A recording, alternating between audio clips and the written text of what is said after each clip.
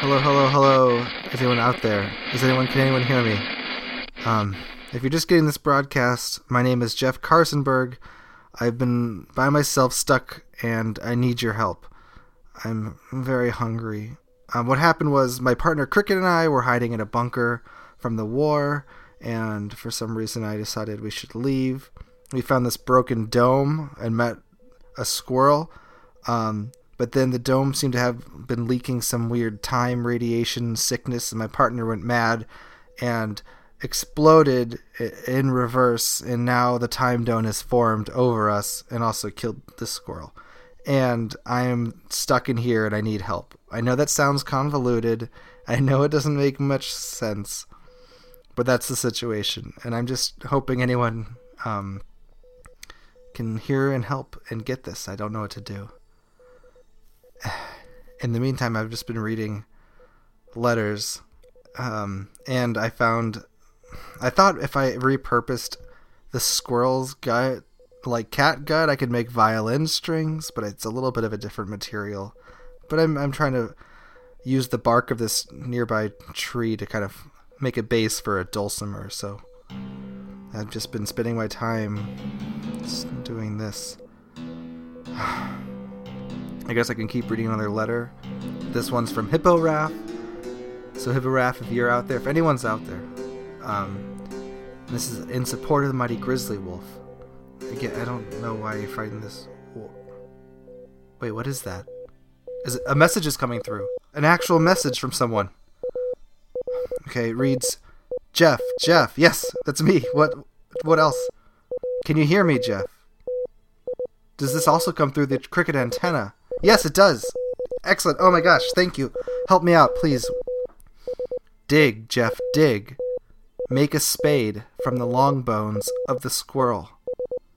Use what you learned in war times. Always eat it fresh. Alicia. Okay, Alicia, that's actually a really good idea. I've been trying to think about going out, but I need to be going down. Maybe I can dig to where near our bunkers were. I feel like that wasn't so far away. Maybe I can get through underground. Thank you, Alicia. Thank you so much. Okay, I'm just gonna... This might be gruesome. The long bones... I'm gonna use some squirrel legs. And at least I cleared out the guts, so there's gonna be some room. Okay, bear with me.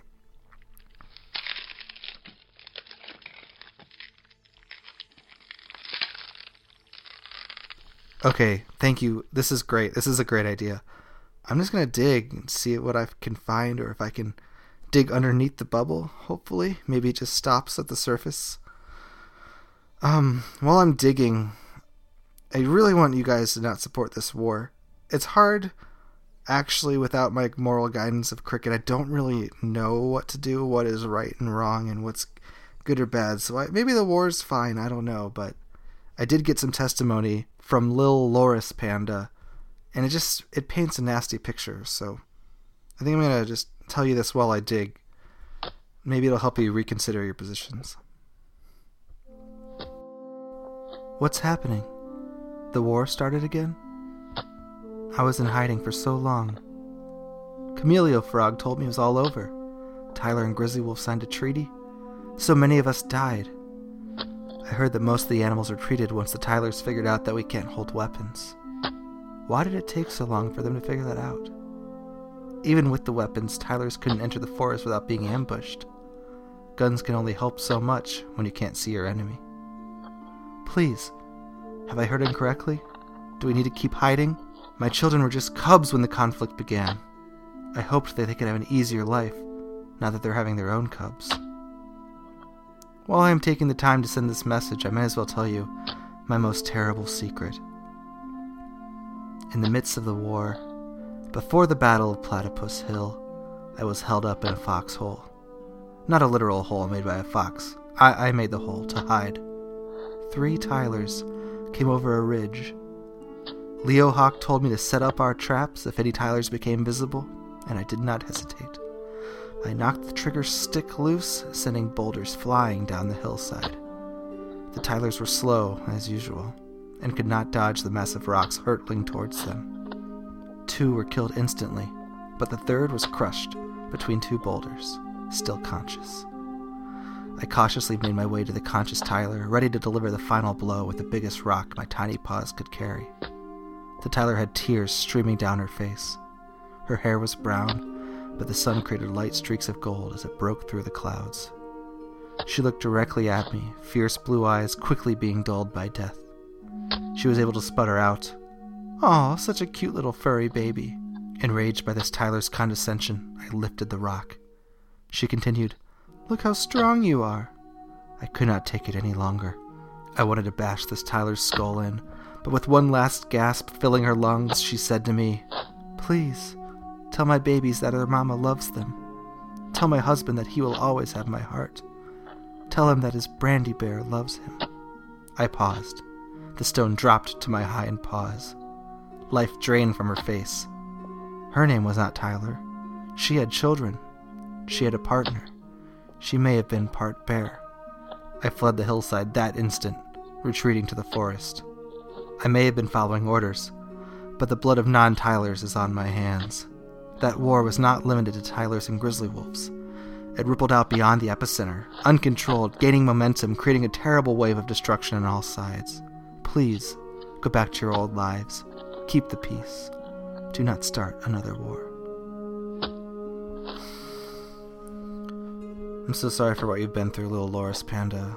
Hopefully your message can reach some people and beasts that need, that kind of perspective. And that the war, as far as I can tell, is both stupid and confusing. And who knows? Maybe you can reach people that and change their minds that otherwise wouldn't have. So, I thank you for that email. And looks like I struck something. Okay, this is exciting. It's some sort of metal. Let me just...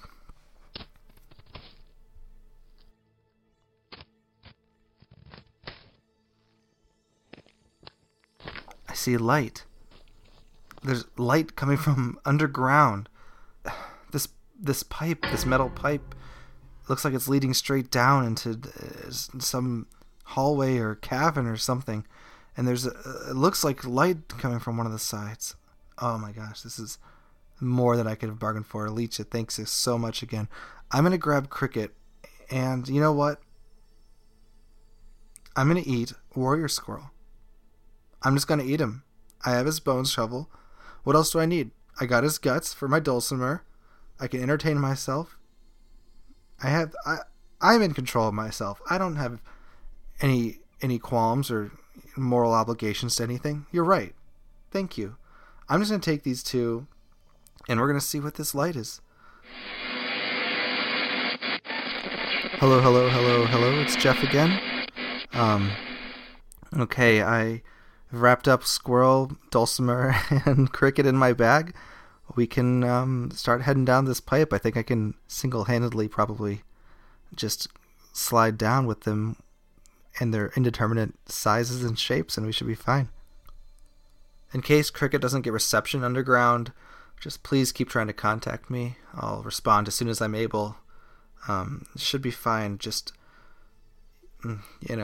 hopefully this light leads right out to some plane that's just filled with sun and energy and life and no more war. I don't know. My moral compass is a little bit whack right now. So thanks again. This has been Jeff. And Cricket and Squirrel are a little bit heavier than I thought they'd be. So wish me luck.